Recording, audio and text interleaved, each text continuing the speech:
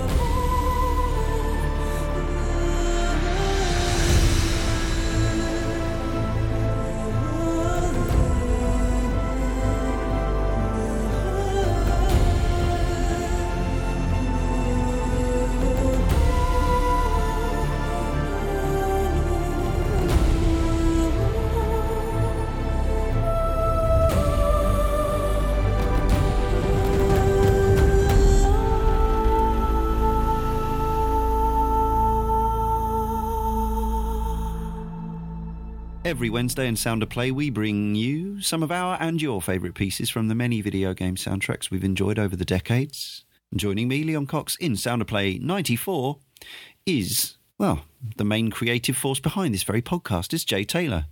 Hey, how you doing? Welcome back. It's been a while, I think, hasn't it? Since that's a bit, yeah. Yes. So we've done quite a few exciting shows with cool name guests and composers recently, and we had a special 1990 show for number 90. So we just thought we'd have for 94 just a nice regular me and you sit around, listen to some tunes that you've picked, plus some listener requests as well, because we haven't perhaps featured enough of those recently as well. And also it gives you a chance, because I know you've been playing a certain game that we've just heard a piece from quite a bit in your usual style, which is that you get a game that you like and you play the living Shinola out of it. And that has been Horizon Zero Dawn. So well, tell us first about the piece of music that we started with, Alloy's theme. To anybody who's seen any of the trailers in the sort of run up to the release of the game will recognise that piece of music, because it's kind of the default theme. There's it's in particular with Julie Elvin's vocals on that, you'll find various sort of compositions of that theme throughout the soundtrack in general. But it's just a beautiful piece of music. The way sort of just her sort of ethereal vocals on that stuff are just great, and they fit with the game so well. Strangely, she has an appropriate name, Elvin. Yeah. So is Alloy the player character? Forgive me, I have not played Horizon yet. Oh, you definitely should. I definitely want to, but I'm still knee deep in Breath of the Wild at the moment. Yeah, we're up to our eyes in no end of titles at the moment. I know, it's amazing. Alloy is the sort of principal protagonist in the game, and a game that has blown my mind, to be quite honest. It's one of those things where, like, every now and again, and I'm guessing this is like with you and Breath of the Wild, every now and again a game will come along that will just tick all the right boxes for you, and I've been like recently. There's been no shortage of games that have done this for me. Like The Witcher 3 was another game that like just sucked me in, and I couldn't not play it. You know, I couldn't like just for literally months solid, just doing nothing but playing The Witcher. And Horizon Zero Dawn was another game that did exactly the same thing. Just everything that I like about these kind of open world games, this had it. You know, it's just, I found myself just, as anybody who's followed me on Twitter will know from my Twitter feed, just endless things from what is to my favorite to date photo mode in a video game. It's just everything. Just We talked about the photo mode in our Uncharted 4 Thief's End podcast, and one of our correspondents, Thomas, who's been a guest on here before, was talking about how he ended up with a library of 1,300 odd photos from Uncharted 4, which, as anyone who's played it will probably agree, is a fairly astonishing looking game. Now, I haven't seen Horizon in the flesh yet. I've seen your photo scrapbook, and obviously it's very appealing. I think one of the things about Breath of the Wild is that its beauty is very real when you're in it, but it doesn't translate so well to still screenshots, because so much of it is to do with the atmosphere and the movement and the music, whereas the PlayStation 4 and Guerrilla's artistic and technical achievements are even apparent in static shots. And yeah, how many shots do you reckon you've taken? Are they clogging up your hard drive? Well, I went through, because I was also doing clips as well, because there's like, so I was saving little moments that I found amusing, and also the facial animation. Now, I saw people questioning this stuff at the start, like saying it was off, and the acting as well, generally. Yeah, now I wholeheartedly disagree with it. Are you just being sycophantic? Well, this is what, like, I mean, everybody's going to have their own opinion on this, but I've saved clips where I'm looking at the facial animation on these clips and thinking, like, what's there to criticize with this stuff? Like, this is like really impressive technically. It's like, you know, and we're at that level now with games like Uncharted 4 and stuff where facial sort of animators are really excelling at what they do. And it's, you know, I don't know, like, it can be a combination of things, can't it? It's like the voice acting mixed with the facial animation and all that kind of thing, you know, affects how you perceive this stuff. But to me, the thing that really sort of struck home was, for the majority of characters, the lip syncing and the way they mouth the words when they're speaking was like, even games that I really admire, like, and I'm probably going to mention that. Well, I'm definitely going to mention The Witcher a lot in this show because we're doing a track from the soundtrack later. But it's, you know, even games like that, they don't come quite as close to this. So I've been capturing loads of clips of this to sort of have as a sample box, of like, you know, to basically throw a YouTube link at people who dismiss it. It's like, there you go, stick that in your pipe and smoke it. But so in the other day, I had to go through because it was about 20 gigs worth of stuff. In terms of photographs, I mean, 1,000 photographs, man, that's a lot. I mean, even in my most obsessive moments, I've only got like 93. And of those, there's only about half of those that are ones I'm willing to do. What you often find is you'll take multiple pictures. And because Horizon has this sort of day, and you can change the time of day on a slider, you'll tend to do like 3 or 4 shots with different lighting setups, and then you just pick the best one, which I think is fantastic. That option alone is what like blew my mind on this photo mode. It's just the ability to sort of mix, you know, change the time of day. It's like, why doesn't everybody do this? Yeah, so I think they might from now on. I wonder if because you know, on PC there are photo modes available for Witcher to install. I know. And I know that breaks your heart, but I wonder if some of those have the ability to muck around with time of day and all that stuff. I think there's because I follow all these developers on Twitter. They've been retweeting some scenes from what looked like Velen, but covered in snow. So that's definitely somebody's either modded it or they've got some option there. I think there's, with the PC version in particular, you've got the ability for people to mod. Of course. And they can change weather effects and stuff like that, which, you know, this is where I'm like green with envy at this point. We've got the Witcher shows to do down the line later this year, and I cannot wait. But my only real point of contention with that game is it doesn't have a photo mode. Because if you'd put a photo mode in there, I'd probably have spent another 100 hours playing that game just to get that perfect picture, you know? Yeah. But this is like you continually complaining about the fact that Dragon's Dogma isn't available in high resolution, but it's because you haven't got a PC. I know. And the argument for PC, that renders my argument against PC gaming obsolete every time you bring up the Witcher photo mode and Dragon's Dogma on PC. It's just like, you know. All right, next up, we have a request from Twitter, and I mainly included this because it was a request from Twitter. We always say pretty much that you can request your favourite tracks, or not even your favourites, but curios and oddities and things that you want to hear us play and talk about on the podcast. But Twitter is such a place, so follow us at Kane and Rince. If you use the hashtag #SoundOfPlay, we're more likely to see it and remember it that it's for this show. The user in question is, I think, at Lirthel or Lurthel, and there were no words to go with the request, but Lirthel or Lurthel, I also don't know which gender they are, wanted to hear I Kiss Your Hand, Highness, Mika Phase 4 from Senko no Ronde Disunited Order, which is an arcade and 360 shmup from 2009. So enjoy this.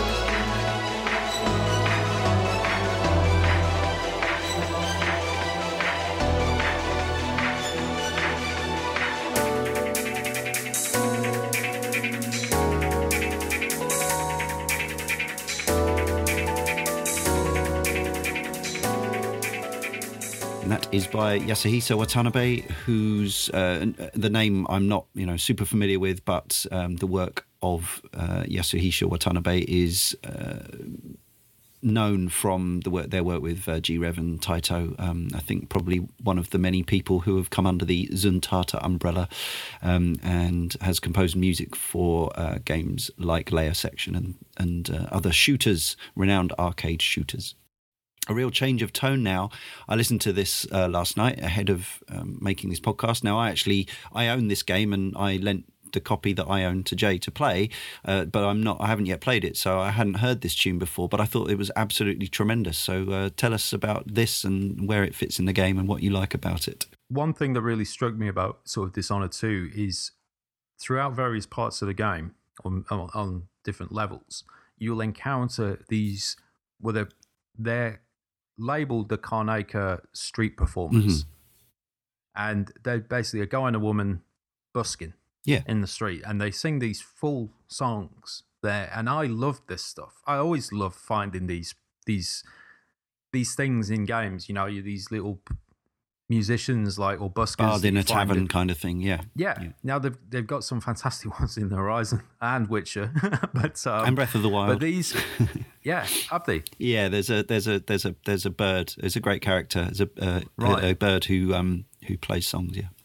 See, that's not helping me with the I'm not buying a Wii U or I'm buying a Switch anytime soon argument. But it's so these performers crop up all the time. Now, what really bugs me about this stuff is, as you said, that's a great song. And there's, I think, 3 or maybe 4 tracks that they sing throughout the game. None of them are available on the soundtrack album. So I've had to resort to get this track from PC gamers who've extracted the audio files. And I feel that, that's it's a shame, because these are really good songs. They're really evocative within the game's sort of environment and setting. And they are actually about stuff. So the level that you're on is in the mining district, and the song Silver and Dust is about the miners and stuff. So these are very specifically written. I don't know who wrote them. Now, it was difficult to find credits. Maybe they are buried somewhere in the sort of mass of names at the end. But Daniel Licht is the composer for Dishonored 2. So I don't know if he's the person who was responsible for the songs. Or the male vocal. Who are the male and female vocalists in this song? I believe that they're possibly voice actors who do other characters. Right, okay. The guy in particular doesn't sound like a particular, he's got a really rough. It's like Tom Waits or something kind of thing going on. Yeah, which is one of the things that I really it struck me. And it's the contrast between his rumblings and the sweetness of the female voice. That's one of the appealing things. Yeah, about and it. the very simple kind of sort of instrumentation on there as well. I think one of them's got a fiddle and the other's got a guitar or something in the game. So it's very sort of, and the song sort of has that simplicity about it, but it's really good. It's really and a shame that they don't put these songs on the soundtrack albums, because they should. I really would love to know why they don't. Maybe I don't understand it. It's a song that is specifically written for the game. It is within the game soundtrack. So why is it not on? Yeah, I mean the Cantina band was on the original Star Wars OST, wasn't it? So licensing and stuff can be really complicated. I guess it's if they put it on the soundtrack album, then those voice actors who may have just been paid for their work at the time would have to then get some kind of, it could be something like that, residual or royalty or something. So there could be that kind of thing that just sort of hinders these things getting up. But it's no, pay them because it's a good song and it sell more copies of the album, I'm sure. Fortunately, we have YouTube and we have Sound of Play. So please enjoy Silver and Dust.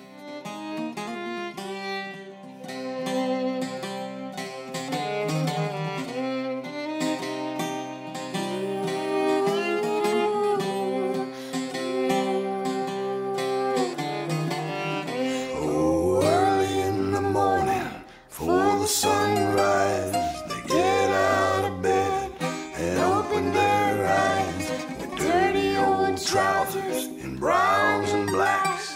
They pick up the tools and pick up their axe. Say, way-oh, the dust it blows. Say, way-oh, the dust it blows. They marched down that road to Stilton's old mine, just like their elders when the wages were fine. But Stilton's long gone, and so is his grace. Now ain't no one happy in this miserable place. Say way-oh, the silver it glows. Say way-oh, the silver it glows.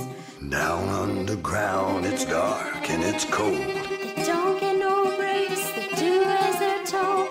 The dust crews get down on their hands and knees to do anything that angry foreman please. Say way-oh, the dust it blows. Say way-oh, the silver it glows. but the foreman he's under the Duke's greedy thumb, making them miners work till they're numb. They pull out that silver and make that man rich, and come home broken faces, black as pitch. Say way-oh, the dust it blows. Say way-oh, the silver it glows. And up in that palace where that greedy Duke hides, there's riches and treasures he never divides. But down in Batista, a dirty wind blows. The stews are thin and there's rags for clothes.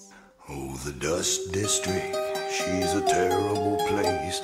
Put a limp in your walk and a scowl on your face. When the miners come back with pittance for pay, it makes you wonder why they even get up the next day. Say way-oh, the dust it blows. Say way-oh, the silver it glows. Say way-oh, the dust it blows. Say way-oh, the silver it glows.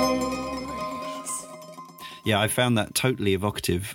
As I say, even as somebody, I played Dishonored 1, we did a podcast about it some time ago, yet to play Dishonored 2 properly, but I was immediately taken to, maybe it was completely the wrong setting, but in my head, I felt like I was somewhere interesting and textured and atmospheric.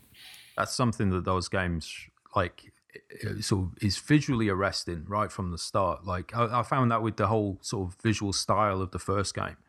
And the second game is pretty much the same. It's just like, that whole kind of really evocative sort of architecture in the buildings and in the towns and consistent as well. Yeah, it's it's the thing that always. I mean, its visual design is the thing that has always stood out to me the most about Dishonored, because it has a really kind of unusual character design as well.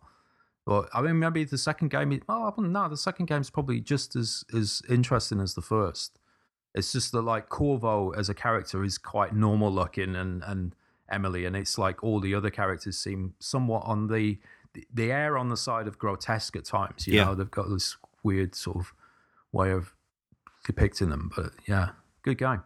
Mm-hmm. All right, so this next one, a complete change, as we like to do on Sound of Play, of style, tone, era and genre. This was effectively a leftover. It's actually a request from quite some time ago from the forum, from Code Monkey. But when we did our 1990 show, I chopped one 1990 request out, and that's this one, so we must hear it.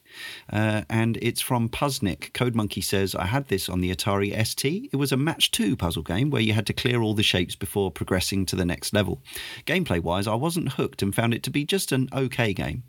But this is a very fun tune. I never played this in the arcade, but it reminds me of sitting in a dark, smoky arcade in the 90s. And this is Music 1, as interpreted from the original coin-op, I believe, by Tim Follin.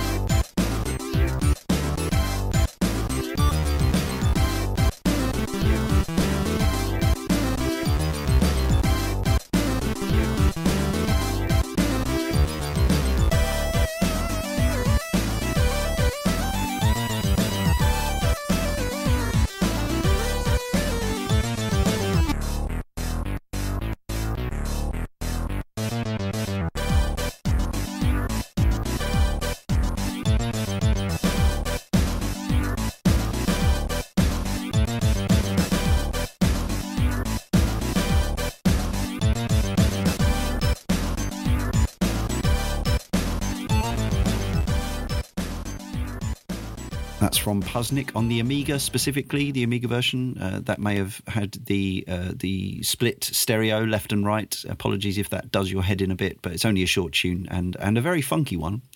I must see if I can find out who composed the original arcade music for Taito, because while that's very distinctively a Tim Follin piece, I think, as I say, I think that was an interpretation of something from the original arcade machine. But that was the era when Ocean were doing these really accurate Amiga conversions of coin ops, and I remember having the demo of Puznik, but I never got around to getting the full game. You know, given how many times we've had a Tim Follin track on this show, we should really get him on for an interview at some point.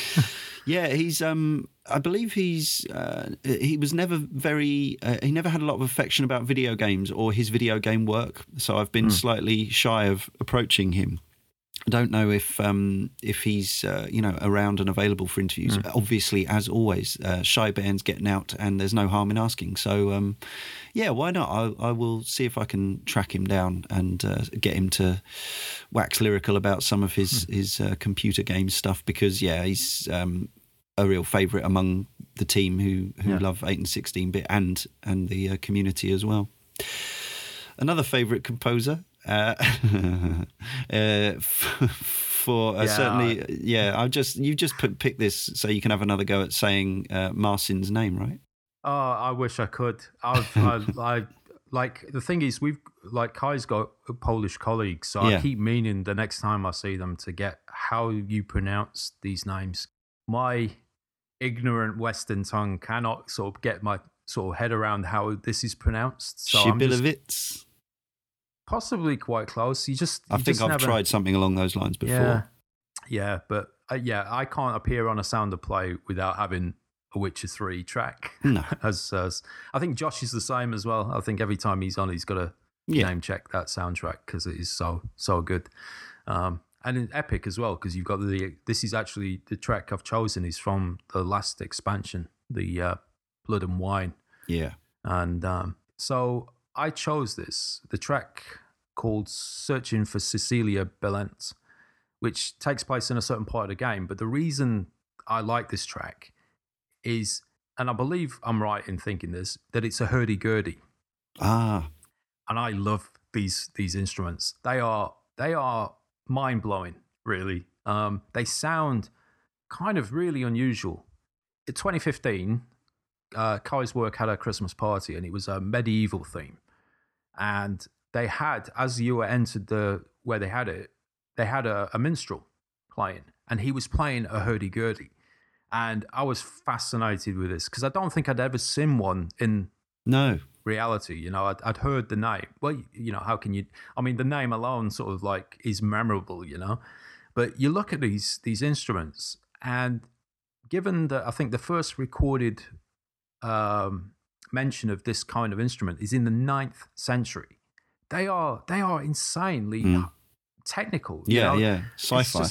They look like a modern instrument. They've got a keyboard on them, you know. You've got keys. You've got, like, you know, you're cranking the sound. I think I don't fully understand how they work. I think there's plenty of stuff on YouTube that explains this, but it seems that you've got this thing that you turn, this crank, that then vibrates the strings, and then you get the notes by pressing these keys. So it kind of has an almost accordion sound. It's such an unusual instrument. But, you know, you look at these things and they're like, how the hell did people in the 9th century come up with this amazing, like, instrument? But they just, so this track just has this sort of, every time I hear it, that's all I hear on it is that main kind of sound that is emanating from one of these things. And it's probably my favorite track from that score for the expansion, just because it's got that instrument in it.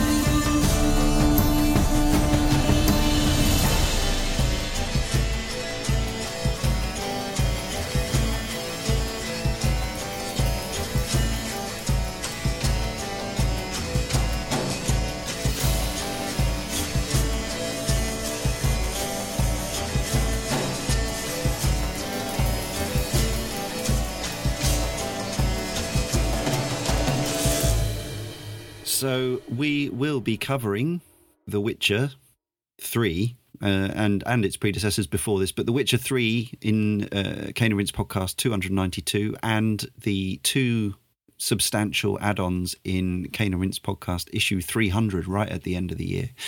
And that was Searching for Cecilia Bellant from Blood and Wine.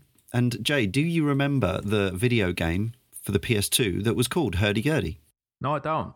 But did it have anything to do with the instruments? Or? Well, I don't know.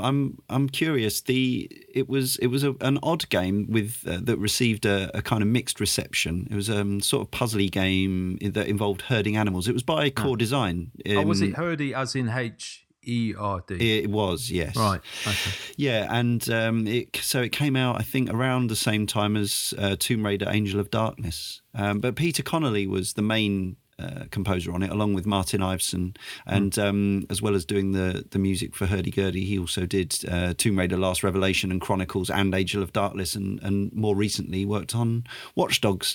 But I've got to guess, despite having never played the game, I would like to think that he would have employed, or they, I should say, him and Martin Iveson would have employed some actual Hurdy-Gurdy sounds in the OST. So, well, you'd think so, wouldn't you? I mean, come on, you know. Exactly. You'd have to, wouldn't you? Yeah. Well, I will look into that OST for a future sound of play. See if we can find some more Hurdy-Gurdy. Hurdy-Gurdy special, issue 100. Yeah. Could happen. This next theme is played by a real orchestra, as we discussed in the relatively recent Cane and Rinse podcast, issue 257, which was all about The Legend of Zelda Skyward Sword. It was our penultimate in our long-running Zelda series, at least until we return with Breath of the Wild at some point in the future, when all the DLC has come out for that, and so on and so forth. And yeah, this is another kind of comedy piece of music for a light.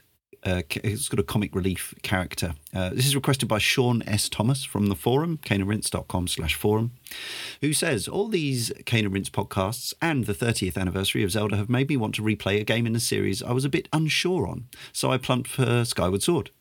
I'm much more into game music now, though, and I've been struck by how great the soundtrack is already, only 2 hours in. There's the usual epic themes and beautiful interludes you'd expect of the series, but I'd forgotten how good Zelda is as a series of injecting humour too. When you first meet Groose and hear this tune, you know more about him from the almost sarcastic flat notes that sounds like blowing raspberries than you do his dialogue.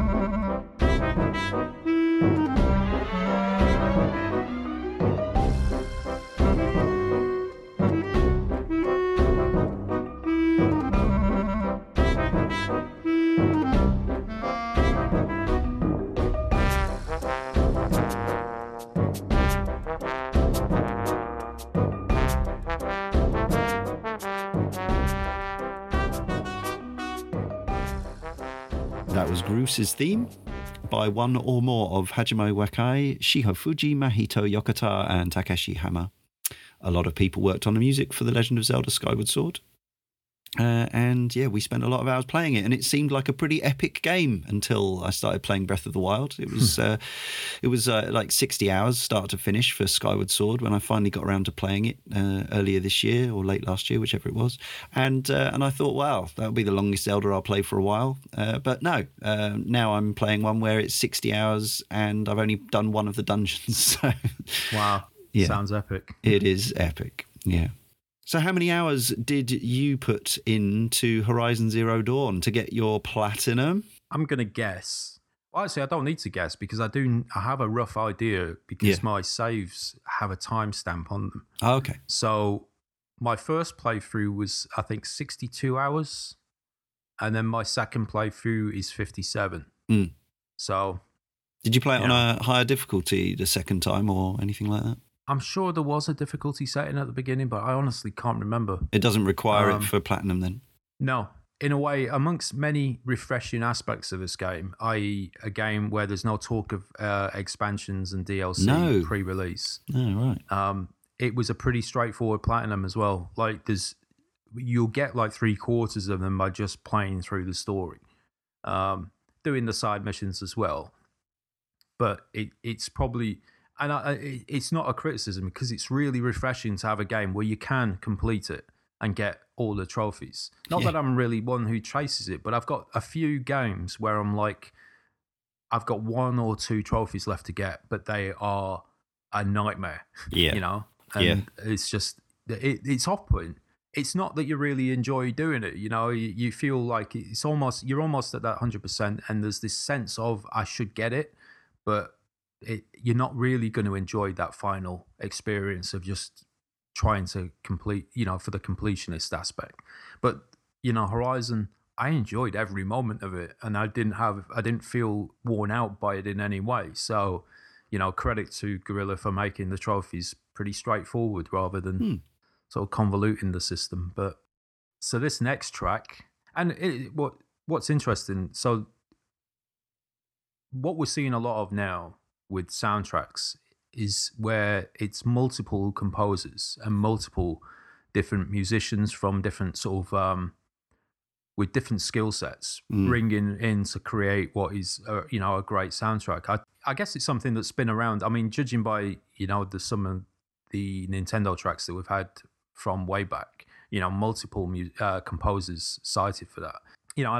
Maybe it's the same philosophy behind it. But what we're seeing, like with Horizon, and again, I don't necessarily do this deliberately, but the Witcher comparisons are there in a lot of ways. But it's like the same with their soundtrack. There was like 4 composers, but they brought in like a folk band called Percival who did a lot of that stuff, who did some really standout tracks for it. But it creates this soundtrack where the different regions and different areas feel different. They have a different sound, different things have a different vibe to them.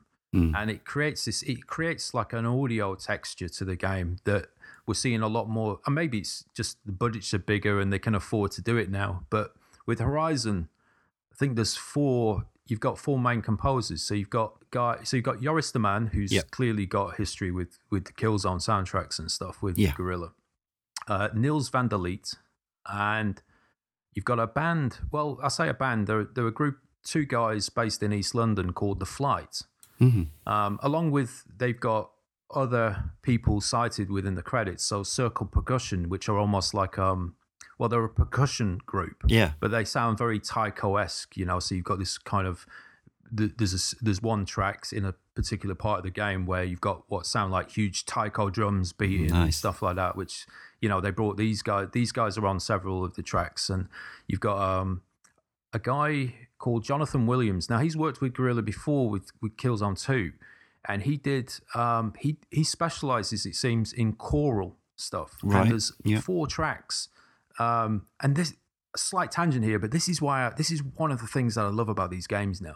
So there's a point in the game, there's a city called Meridian. If you go into the city, you can find what is called the Temple of the Sun, and they've got these priests there. And if you go dawn, midday, and evening, or dusk rather, you'll see these priests singing this song, and there's a different track depending on the time they sing. So they've got this like male choir thing going on, but it's they're beautiful. And I was actually really torn about whether, what track to use for out of the soundtrack, because it is a great score.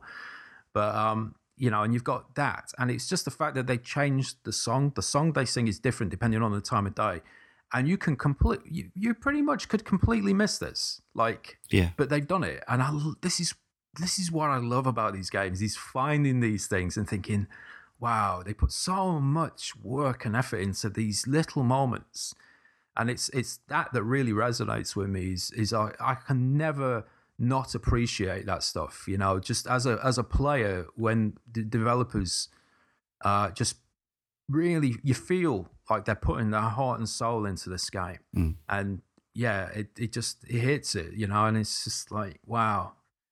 But so the track I've picked is called The Hand of Sun and Jewels, in brackets Karja Traditional. I don't quite get what that refers to. Is the Karja a race or a place? Or? Yeah, so you've got different sort of tribes or societies within the game. So you've got the Karja, right, which are... So it's suggesting that it's an old piece that the Karja sing as a traditional piece of music. Maybe it's, I've noticed that this track tends to play when you're in Meridian. So when you're walking around the market area and stuff, it's like you tend to hear this going off in the background and stuff. So, and I think there's similar themes so you've got 4 main groups within the game. So you've got Aloy, or Aloy is part of, or sort of connected to the Nora tribe. And then you've got the Ozaram, you've got the Banuk, and they all have this really distinct visual style. And the Karja are kind of reminiscent of like Inca or Aztecian sort of cultures. But the Flight, they've actually worked on games before, so they're involved with Alien Isolation. Oh, right. So these 2 guys, I think it's their names Joe Henson and Alexis Smith. Now, both of those were involved. They're cited as composers for the Alien Isolation score, along with Christian Henson, which I'm assuming is the brother. But these 2 guys are cited. They're known as The Flight. Yeah. So they've done a whole bunch of stuff for this soundtrack as well, which they tend to work, whereas the Yoris Demand stuff is like the big orchestral stuff. Yeah. Their stuff tends to be more acoustic-y kind of, it feels like smaller in scale. It's got a more intimate feel to the music, but it's like, and it works. And having... it's something that, like, along with The Witcher and and probably many games nowadays where they've got multiple people working on scores to bring different things to the table, it really works. Like, makes for a really interesting soundtrack to video games these days.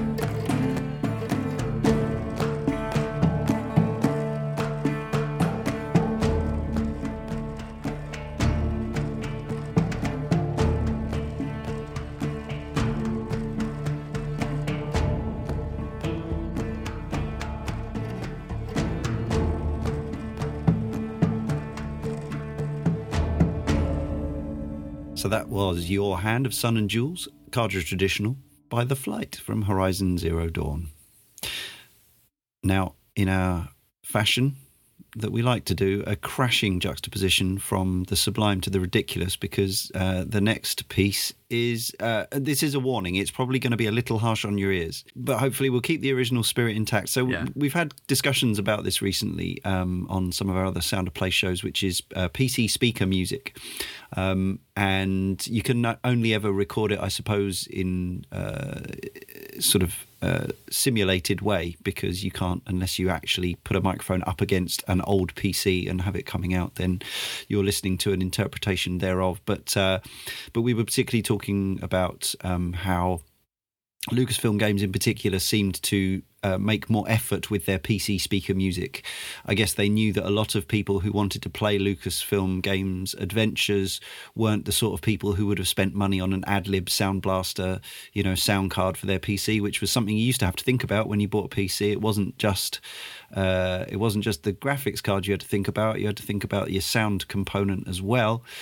And so I felt this was appropriate. I always like to try, if we can, to have a spread of music from the various decades. So this is this podcast's 80s piece from 1988. Nick Turner 13 says on the forum, I remember my old 386 PC with a whole 2 megabytes of RAM and a 40 megabyte hard drive pumping this tune out through its sole PC speaker back in the day.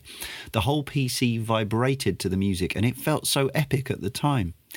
My PC speaker used to vibrate massively at one specific note, best exemplified in the Quest for Glory theme tune, but I can't seem to find a PC speaker version of that tune anywhere. So this will make do as a close second place. And this is from Zach McCracken and the Alien Mindbenders, Mouthbenders, the PC speaker main theme. It starts with the lead character, Zach McCracken, snoring. That's the particularly harsh sound, but stick with it and it turns into an actual piece of music by Matthew Allen Kane.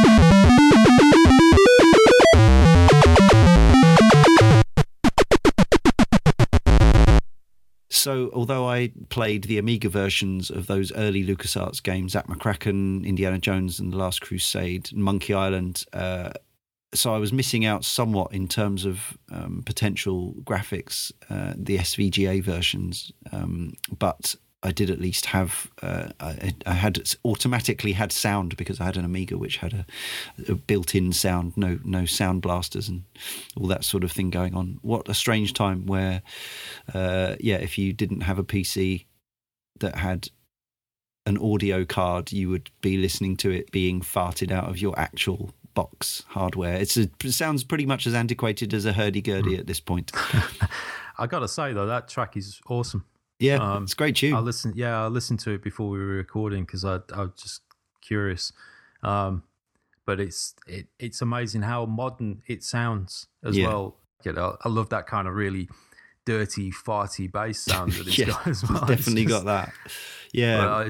we're at the point now where when I was talking to Kenny Young a few Sound of Plays back, he was talking about how he incorporated certain sounds of technology into the pod in Little Big Planet, and it is now at the point where the sounds of old modems firing up and things like that almost like there's a almost primal nostalgia to it now, which seems crazy considering really in the grand scheme it's incredibly modern technology. Have you seen that YouTube video where the guy specializes in using, I think it's disk drives? Yeah, and he basically makes tunes out of the noises. He set up this bank of disk drives, and he's got them all kind of. Yeah, Kenny Young actually talked about that. I was saying I heard the Imperial March done on it. Yeah. It's completely insane. It's I don't even know how you begin to set something like that up, but what a strange world we live in. Oh, it was stranger still. 40 meg hard drive, man. Yeah, I mean, that's even smaller. People are moaning about a terabyte.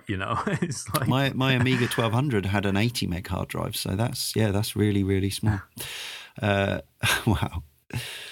It's a strange world indeed, but you can find some sanity over at caneandrinse.com/forum. You can also follow us on Twitter, on Facebook. We have a page, of course. You could even email us, podcast@caneandrinse.com. If you want to do a request, make a request, ask for a particular piece of music. As you have heard, we will play pretty much anything. We avoid the most obvious licensed tunes from Guitar Hero and racing games and whatever, tunes that were famous because they were by David Bowie or Green Day or whoever else. We don't play many of those, as you can hear. It's more about games are strongly associated with, if not exclusively from video games. Please subscribe to this podcast if you don't already. And do leave us an iTunes review or rating. It might not seem that important, but it is actually really, really helpful. The Apple algorithms that dictate how high your podcast goes in the charts and therefore is seen by more people is influenced not only by the number of downloads you get, but also by how many 5-star ratings and how many reviews and how much general interaction there is. So if you do like what we do, please support us in that way. Or just as great, if not better, is to throw $1 or so a month our way via our Patreon, patreon.com/caneandrinse, and you can contribute towards the many hours of podcasting that we do with both this and Cane and Rinse, plus our interview specials and all that sort of thing. And everything gets ploughed back into making more and more, and us doing it because we love it, but it does take an enormous amount of time. So it just remains for me to thank Jay. Thanks, Jay, and for editing all the Sound of Play podcasts that I'm on, because I don't know how to do it. And thank all our community contributors as well. Please keep them coming. Sound of Play ain't going nowhere. And now, this final track, I listened to this 3 times in a row last night because absolutely banging. I don't know if I'd ever heard it before. I was one of those people who had the demo for the Ghost in the Shell game, also known as Megatech Body in Japan.